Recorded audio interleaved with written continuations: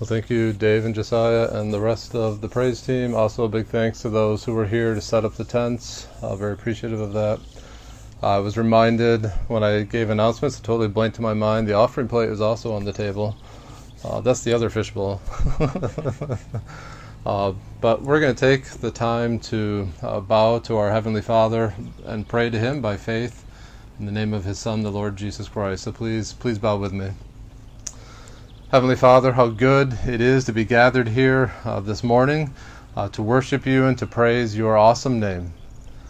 And Lord, we just want to boast in You. We come before Your throne of grace. We come here this morning with a spirit of humility, with the spirit of John the Baptist, who said, You must increase, I must decrease, Father. That's our heart's cry this morning, that we would just exalt You and lift You high, and that we would not think too highly of ourselves, that we would not be boasting in our own might or our riches or our wisdom or any of the many other things that we are prone to boast in, but that, Lord, our true heart's desire, the thrill of our hearts this morning would be to lift You high, to lift You up, and to make much of You. For You and You alone are worthy of such boasting. All other boasting is sinful. All other boasting is self-worship. And Lord, we want to die to self-worship, and we want to worship You and You alone. And we want to do that because of what You have worked for us, wrought for us through Your Son, the Lord Jesus Christ. How we praise You for the cross, and how the Lord Jesus Christ bore the penalty for our sin, bore Your wrath for our sin, that we might be forgiven of our sin, that we might, by faith and faith alone, be declared righteous in Your sight. And then Your Son rose from the dead, victorious over sin and Satan and death. And Lord, such truth may it just thrill up deep within our souls, with every fiber of our being, to just want to boast in You. And Father, we do lift up to You a number of concerns that are on our hearts and our minds this morning.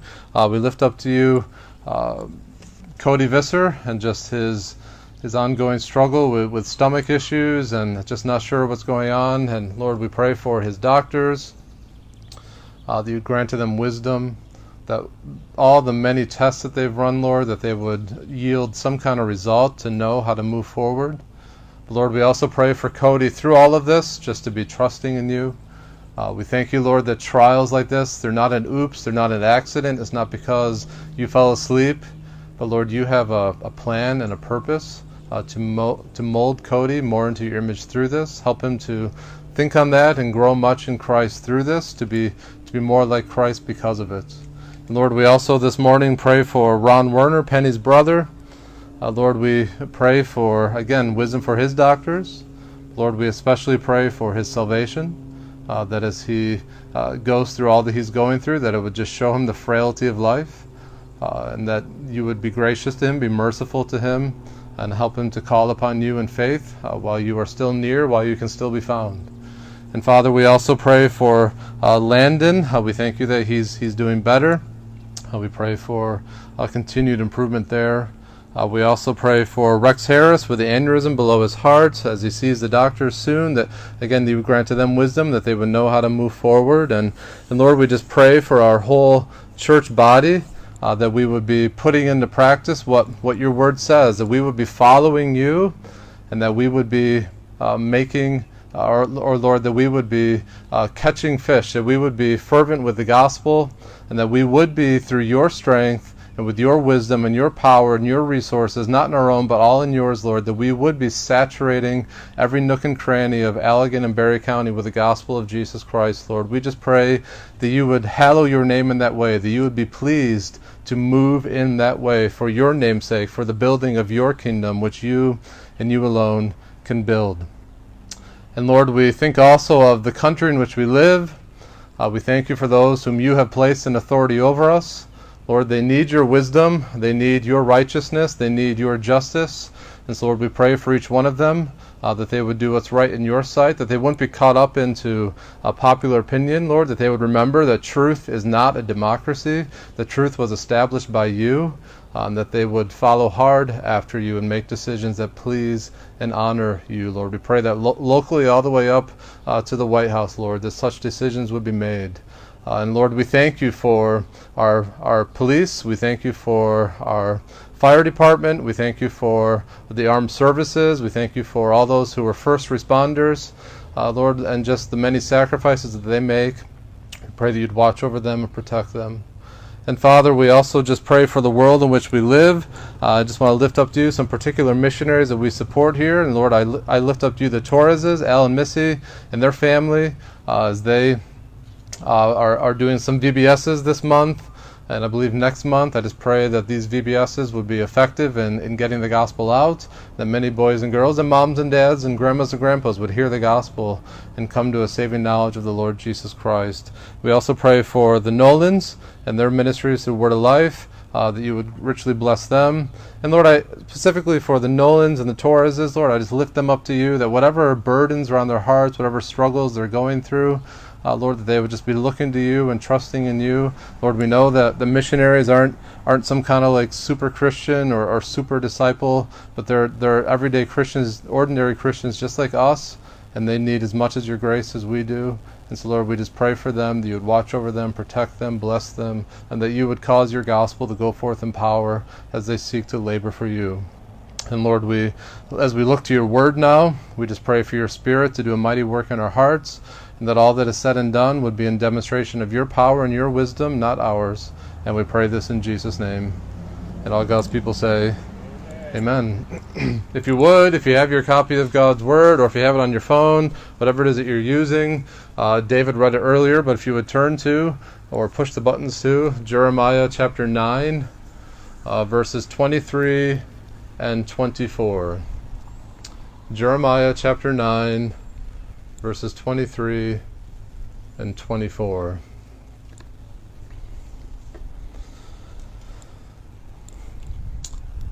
And it says, starting in verse 23, "Thus says the Lord, let not the wise man boast in his wisdom, let not the mighty man boast in his might, let not the rich man boast in his riches, but let him who boasts boast in this, that he understands and knows me, that I am the Lord who practices steadfast love, justice, and righteousness in the earth.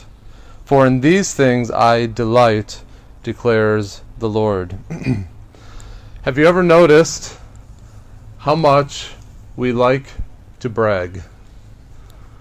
We do it all the time. We brag almost anywhere. We can brag or boast at home, at school, at work, on social media. My word, social media is just brag after brag after brag. We can do it at church. You can boast, you can brag pretty much anywhere. You can also boast or brag about pretty much anything. You can brag about your marriage. You can brag about your children. You can boast in your career, your fishing. Right? No one around here does that, right?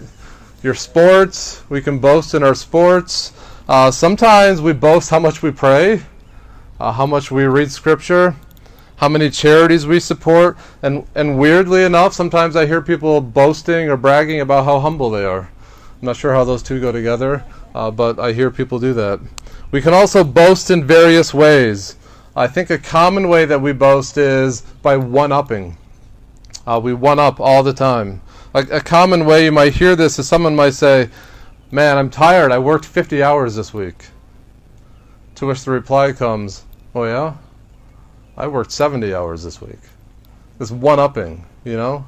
Or something along the lines of, I went shopping today and I saved $100 at the sales, and you're like, "Great, that's amazing. You know what? I saved $200. I wasn't even trying." You know, we one-up. Another way that we boast, that's quite common, I think, and I would encourage you just to examine if you do this or not. But I think a common way that we boast is when we're talking to other people, we're always talking about ourselves. You're not asking them about their day or their week or how their life is going or what struggles that they have. You're just talking about yourself constantly. And if someone else starts talking, you just kind of politely listen until you have an opportunity to get right back in there and start talking about yourself again. That's another form of boasting. And you know, we Christians and we pastors are not exempt from boasting either. Often pastors and churches will boast about the number of baptisms, the number of members or the attendance that we have, the size of our staff, the size of our budget, how many missionaries we send out. We one up. Hey, praise the Lord, we had 3 baptisms last year. Another pastor will, that's great. We had 33 baptisms last year. You know, are we boasting in the Lord with that, or are we boasting in something that we think about ourselves? So there's no shortage of ways to boast, and honestly, it's very addictive to boast. And our text has a lot to say about boasting. In Jeremiah 9, 23 and 24, 5 times the word boast is repeated. It's actually in the Hebrew is the word hallel, which means to glorify, to praise, to boast. So it's a worship word. So when you're going through Jeremiah 9, 23 and 24, and you see that word boast, you see it's a worship word. And what you need to think about is what you praise or what you glory in says a lot about what's important in your life. What you treasure, you boast in. What you value, you boast in. We boast in things like, look at what I have, look at what I can do, look at who I know. We're boasting in ourselves, and I think most boasting is self-worship. It's self-praise, getting others to think highly of ourselves. And reality is, God wants us to boast. He just doesn't want us to boast about ourselves, right? And so our text is going to show us 3 ways not to boast. Because if you boast about these things, you're wasting your life. He says if you're boasting about wisdom and might and money, you're wasting your life. But then after that, he says, here's what you should boast in, that you understand and know me. That's the only pursuit worth running after. So point number 1 this morning, how to waste your life. Verse 23 makes it very clear how to waste your life. Let me read it one more time. It says, thus says the Lord, let not the wise man boast in his wisdom, let not the mighty man boast in his might, let not the rich man boast in his riches. Now I want to say here, before I kind of explain this a little bit, that those 3 things in and of themselves, wisdom and might and money, are not bad. Right? In and of themselves, those things are not bad. In fact, we need those things, do we not? Wisdom. Man, I need wisdom. Don't you guys need wisdom? We need it. We need more wisdom. Wisdom is very, very, very much needed. We need might. We need strength. That's a good thing to be able to do the things you need to do. It's good to exercise and take care of your body. That's good. Money is a good thing. We need money to pay bills. We need money to help others. So those 3 things in and of themselves are not bad. The danger is when we tend to glory in them and we find our confidence in them, and we think too highly of them and put our trust in them, and those things even begin to capture our affections. And I would say that's foolish for 2 reasons. Number 1, I would say it's foolish to boast in those 3 things, because those things, however much money you have or wisdom you have or strength you have, where did that come from? It comes from God, right? That doesn't come from you. If you have a high IQ, where did that come from? That's God. If you have lots of money, that came from God. Whatever you have, it's a gift from God. And so to boast about it as if you had something to do with it, that's pretty foolish. It all comes from Him. Every ounce of strength, every penny, every IQ that you have, it's all from God. So it's foolish to boast in those things. It's also foolish to boast in these things, wisdom, might, and money, because they're limited. They're very, very limited. Think about wisdom. We boast in our education. We boast in our natural intelligence. We boast in our IQ, our street smarts, and our wit, and all those things, our grade point average. But our wisdom is very limited. It's very inadequate. It's very unreliable. I can prove that to you very easily. Do you know how? I can just simply say this. Your experience has been the same as my experience. The more you learn, what? The more you realize you don't know. Right? The smarter you get, correspondingly, the dumber you get. So wisdom is very inadequate. Because the more of it you have, the more of it you realize that you need and you're lacking. It's the same with might, and we boast in our might, we boast in our physical skill, we boast in our strength, we boast in our fitness, our muscle tone, our beauty. Again, that's very, very limited. People who build their lives around sports, you're one injury away from it all going away, right? Or think about your physical body, your physical strength, how you can be fine one day and you wake up in the morning and suddenly you're not. Your strength is sapped. Maybe your back goes out and you can't move for weeks, right? Our might, as much as we like to boast in it, is very limited, it's very frail. It's the same with money. We love to glory in our money, our homes, our cars, our boats, our IRAs, our savings. We live in a world where people desperately want more money, but the Bible warns us a lot about money. And the wisest man who ever lived, Solomon, save Jesus Christ, of course, but Solomon wrote this, Proverbs chapter 23, verses 4 and 5, "Do not toil to acquire wealth. Be discerning enough to desist." Did you hear that? Do not toil to acquire wealth.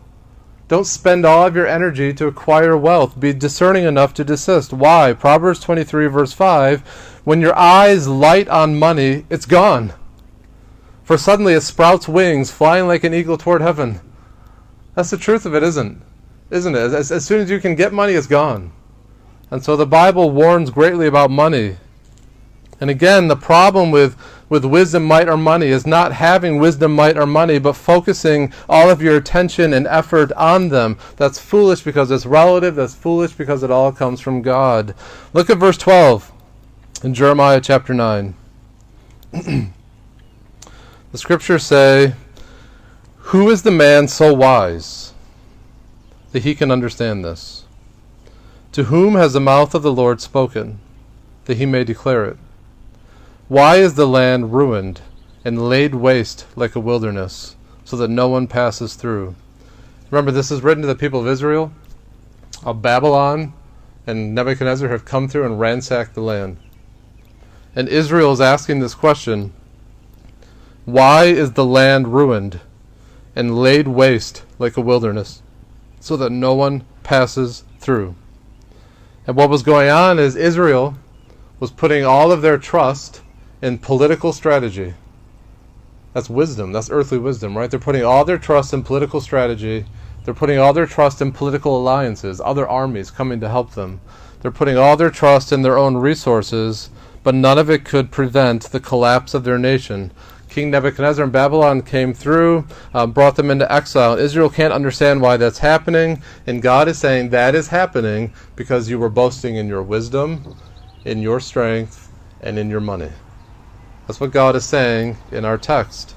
And of course, Nebuchadnezzar and Babylon, they weren't immune to this false confidence. If you read through Daniel, in Daniel chapter 5, remember in Daniel chapter 5, they're having the empire of Babylon's having this great feast, and suddenly this hand appears and starts writing on the wall. Remember that? And what the translation of what the Lord writes on the wall is, "You have been weighed in the balances and found wanting."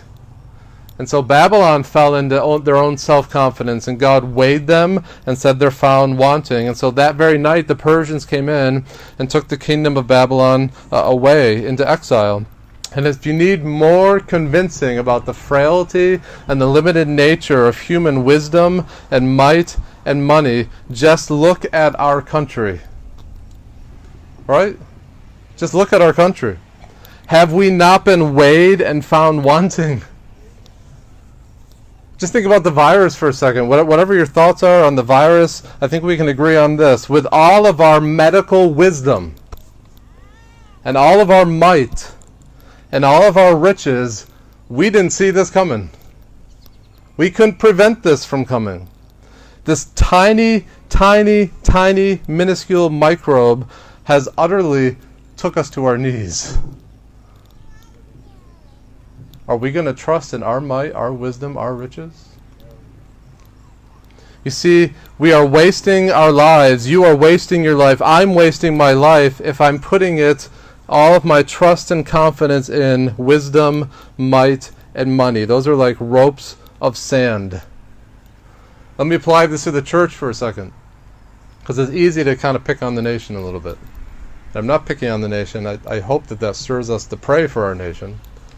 But if we think about the church, sometimes as a church will groan and complain. If we just had the right program. What is that? That's human wisdom, right?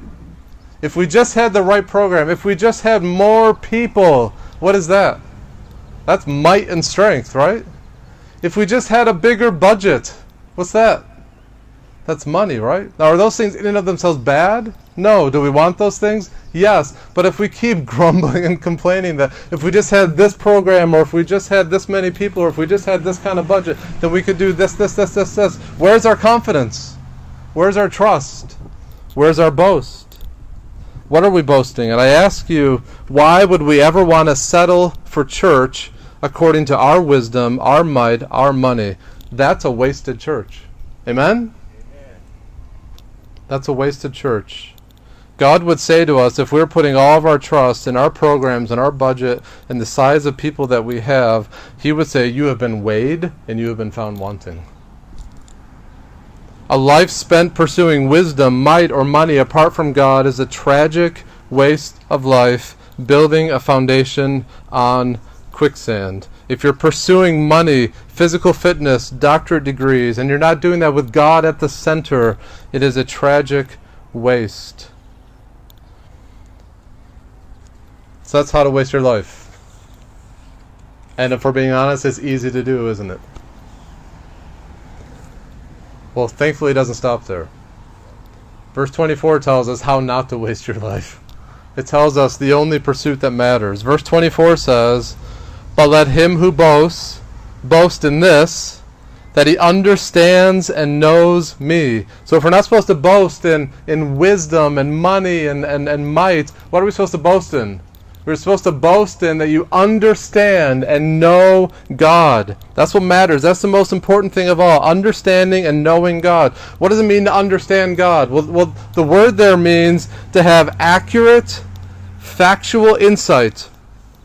An accurate understanding of God as He really is. That's what the word understanding there means. To have an actual, accurate understanding of God as He has revealed Himself. Not what you think He should be like, but what the Word of God actually says, a true understanding of Him. That's what it means to understand Him. But it's not just enough to understand Him factually. We also need to know Him. And knowing means this intimate, relational, experiential knowledge.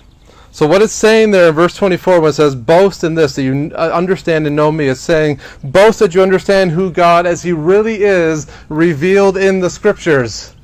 Boast in that. And honestly, we have a lot of work to do in this regard. I have a lot of work to do in this regard. We need to shed our minds of misconceptions about God. We all have them. We all have misconceptions of God. We all have unlearning to do. And it's tragic when our conceptions of God are shaped by the culture. Or when our conceptions of God are shaped by what other people say the Word of God says. But you yourself aren't digging into God's Word to see what it actually says.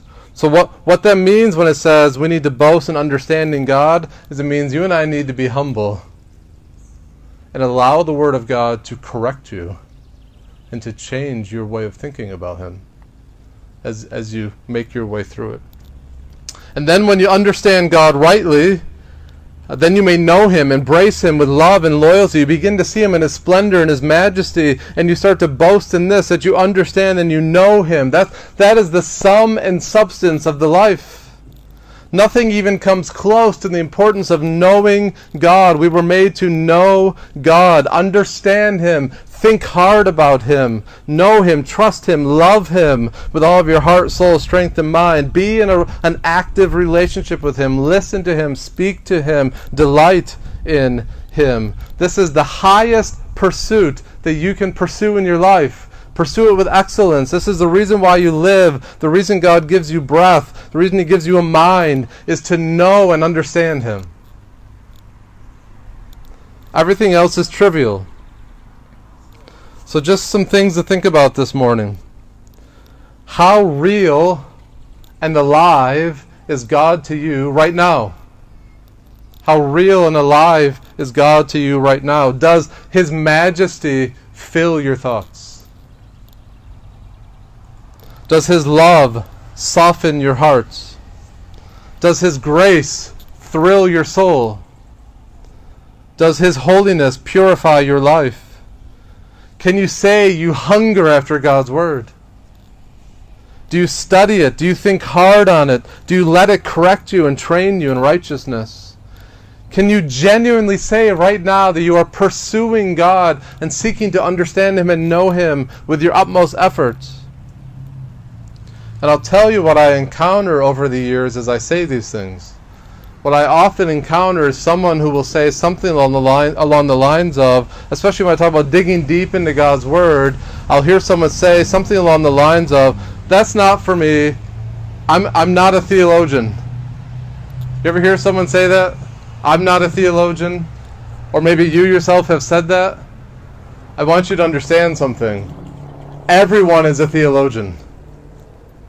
Everyone is a theologian. Whether you're a good one or not, that depends on how much you base it on this. But everyone has thoughts and a view on God. Everyone is a theologian. The question is, are you a biblical theologian? And if you want to grow in that, guess what you do? You dig into God's Word. You become a part of a church that faithfully expounds God's Word. And you yourself personally pursue God. Like Psalm chapter 1, you become like the psalmist who meditated on God's Word once every 3 or 4 weeks. Is that what it says? Who meditated on the Word of God, what? Day and night.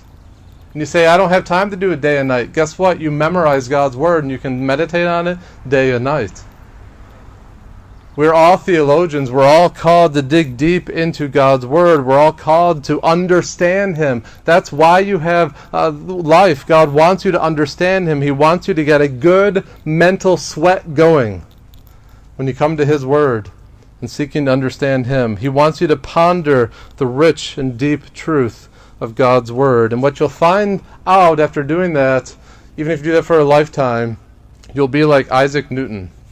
Isaac Newton is considered by many to be the sharpest mind, the sharpest scientist. At the end of his life, he's known to have said this.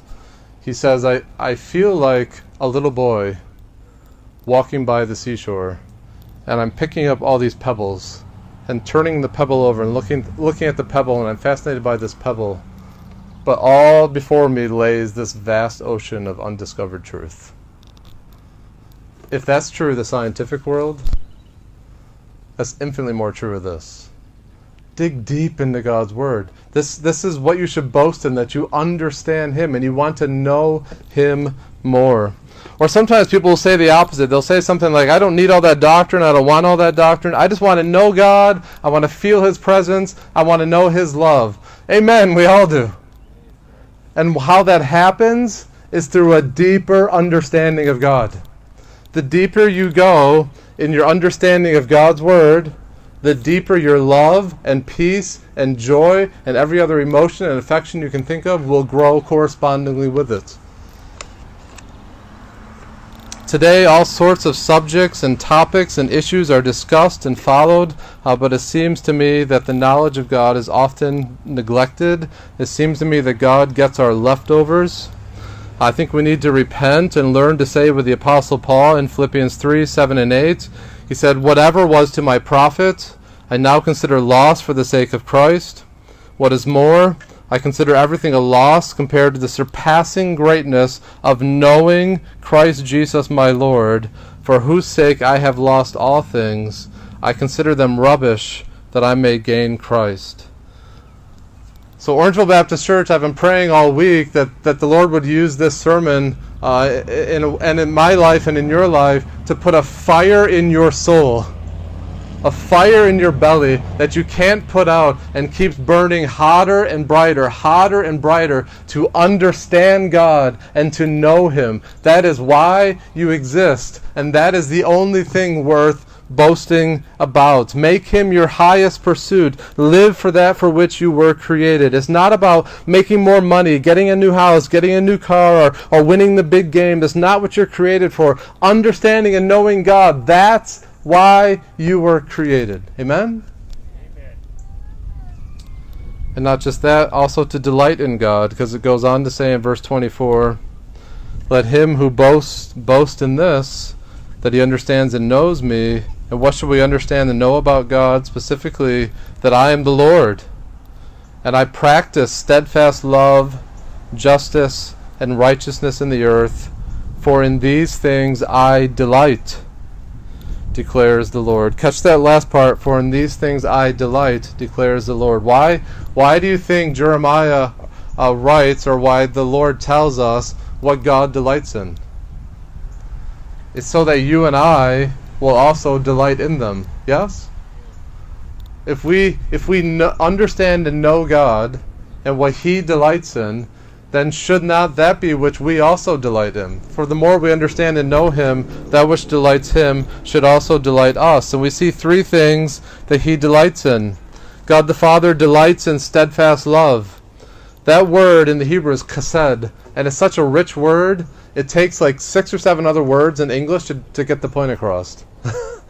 The word means loyalty, covenant love, love that is constant, a never-failing love. It never gives up. It's unfailing in its devotion. It's loving kindness.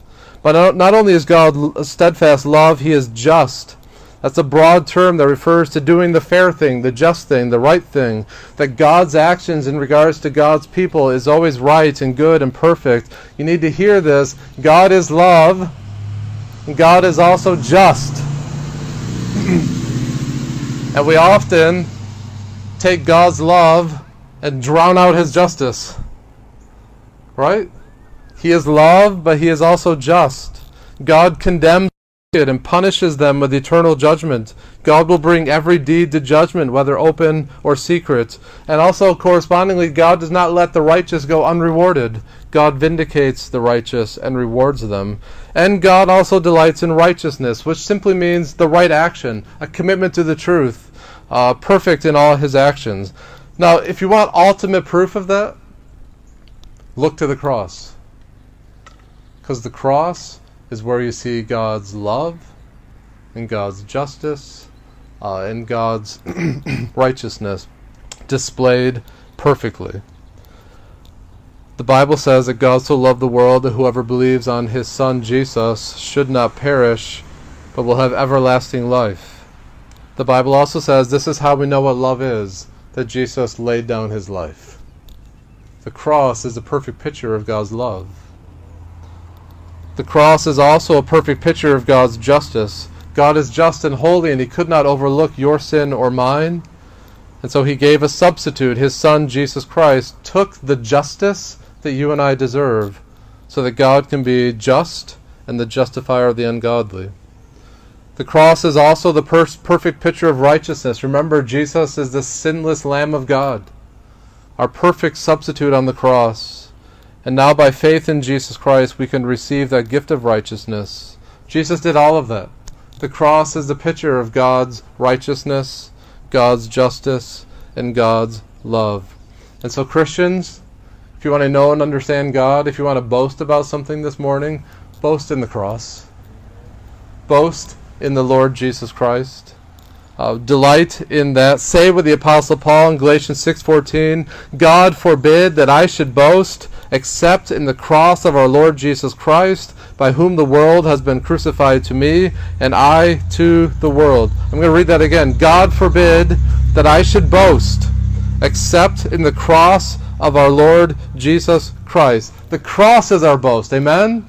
Are you boasting in the cross? Are you boasting in the Lord Jesus Christ this morning? Now in Jeremiah's day, verses 23 and 24 are a call to repentance to Israel, a call to turn from pursuing earthly wisdom and those kind of things. It's a call for Israel to come back and make God his first priority. And I believe it's a call for us as a nation this morning to turn to God, to make God our first priority. It's also a call to every single one of us here this morning every single person watching on the live stream right now, that these verses are a call to us to make God our first priority, to turn to Him, to turn from our sin, and to pursue Him. And you can do that. You can do that right now. Maybe as the Word of God has been going out, the Spirit is convicting you that you have been boasting in money, you have been boasting in wisdom, you have been boasting in might. And the Word of God is calling you to help you see that's a wasted life. And the Word of God is calling upon you to see, to turn from that and to pursue that which only matters, and that's God and God alone. If the Lord is doing that in your heart right now, then don't delay. Call to Him now. Turn from your sin and trust in the Lord Jesus Christ. Don't boast in yourself. Don't say something like, well, I'm okay. I do lots of good things. I'm going to heaven when I die because I was baptized or because I try really hard to be good or I go to church. Don't boast in those things. Boast in Christ. The question is, who's going to receive the glory, God or you? And if you think you can be forgiven or have eternal life because of the things that you do, that's you boasting, and God will have nothing to do with that. He alone saves, and He will save you freely and fully if you will come to Him with nothing but your sin. And He will forgive it, He will wash it away, He will cleanse you from your sin. It doesn't matter how deep, how dark, how terrible, or how many, God forgives. He's steadfast love. So if you would know God, please do that now. And Christian, if you already have received Christ by faith, then get busy understanding and knowing Him. And get busy delighting in what He delights in. If our homes and our families and our churches and our neighborhoods and our country need anything, it needs steadfast love, it needs justice, it needs righteousness.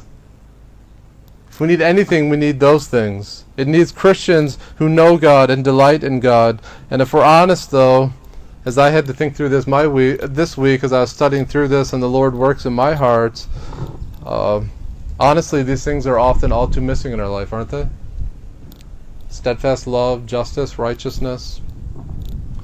I would just ask you, are these things present in your family life? Are they present in your marriage? As a mom or a dad, are you mom? Are you dad? Are you delighting in these things? Are you modeling these things to your children? Are you modeling steadfast love? Are you modeling justice? When your children disobey, do you let them run around and do whatever they want to do and totally disobey you without discipline? Is that justice? Is that modeling God's justice? Or how about with the Word of God? How often do your children see you with the Word of God open? How often do they hear you talking about it? How often do they see you, mom and dad, loving each other and serving each other and caring for each other? How much do they know God's love because of the way you love them?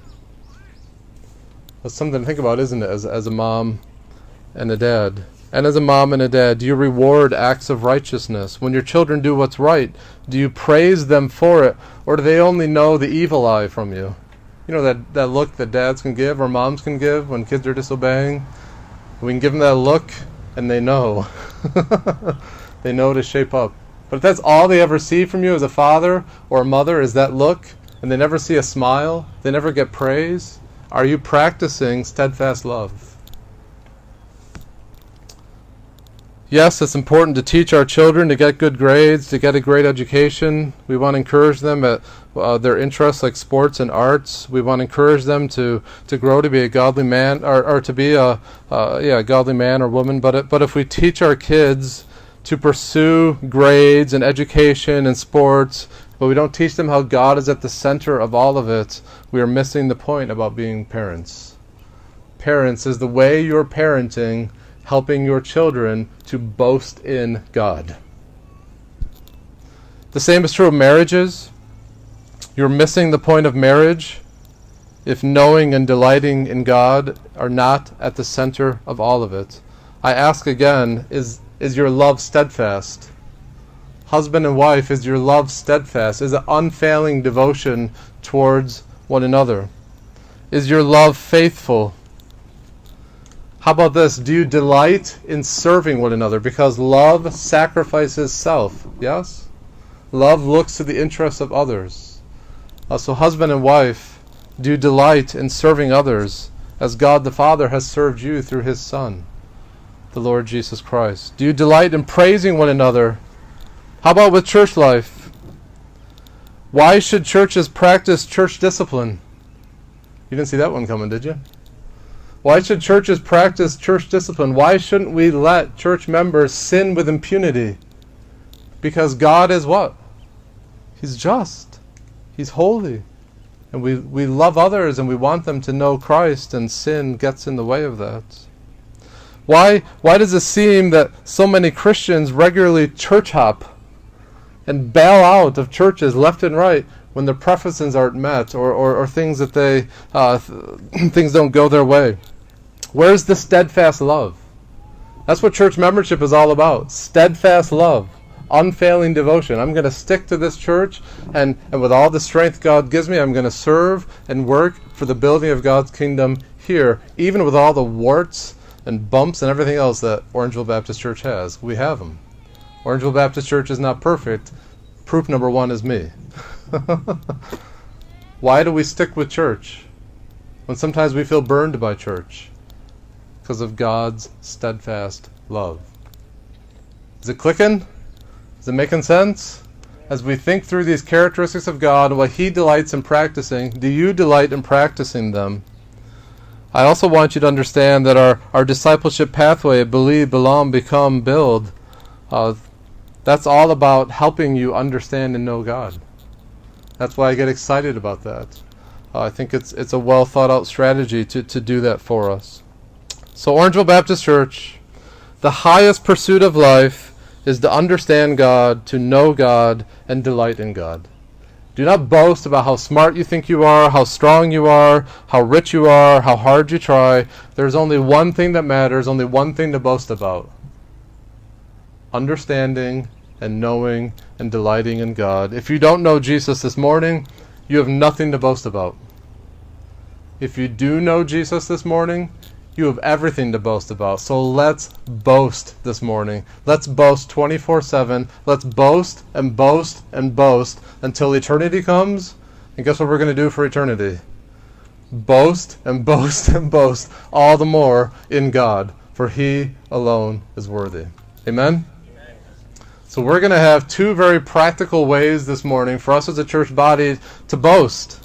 One of them is going to be a time of testimony. And so you've heard this truth about God, that he loves steadfast love and justice and righteousness. So we're going to give the church body an opportunity, anyone and everyone hopefully, to come up. Are they using this microphone? Do you guys know? Either microphone you can use. Come up and boast about God's love. Boast about his justice. Boast about his righteousness. Boast about what he's teaching you, right? Come up and boast about those things. And hopefully there's not much of a lull. Hopefully you guys will just pop up and do. There's no reason to slow down. If you're excited about these things, let's just get up here, let's make a line and boast.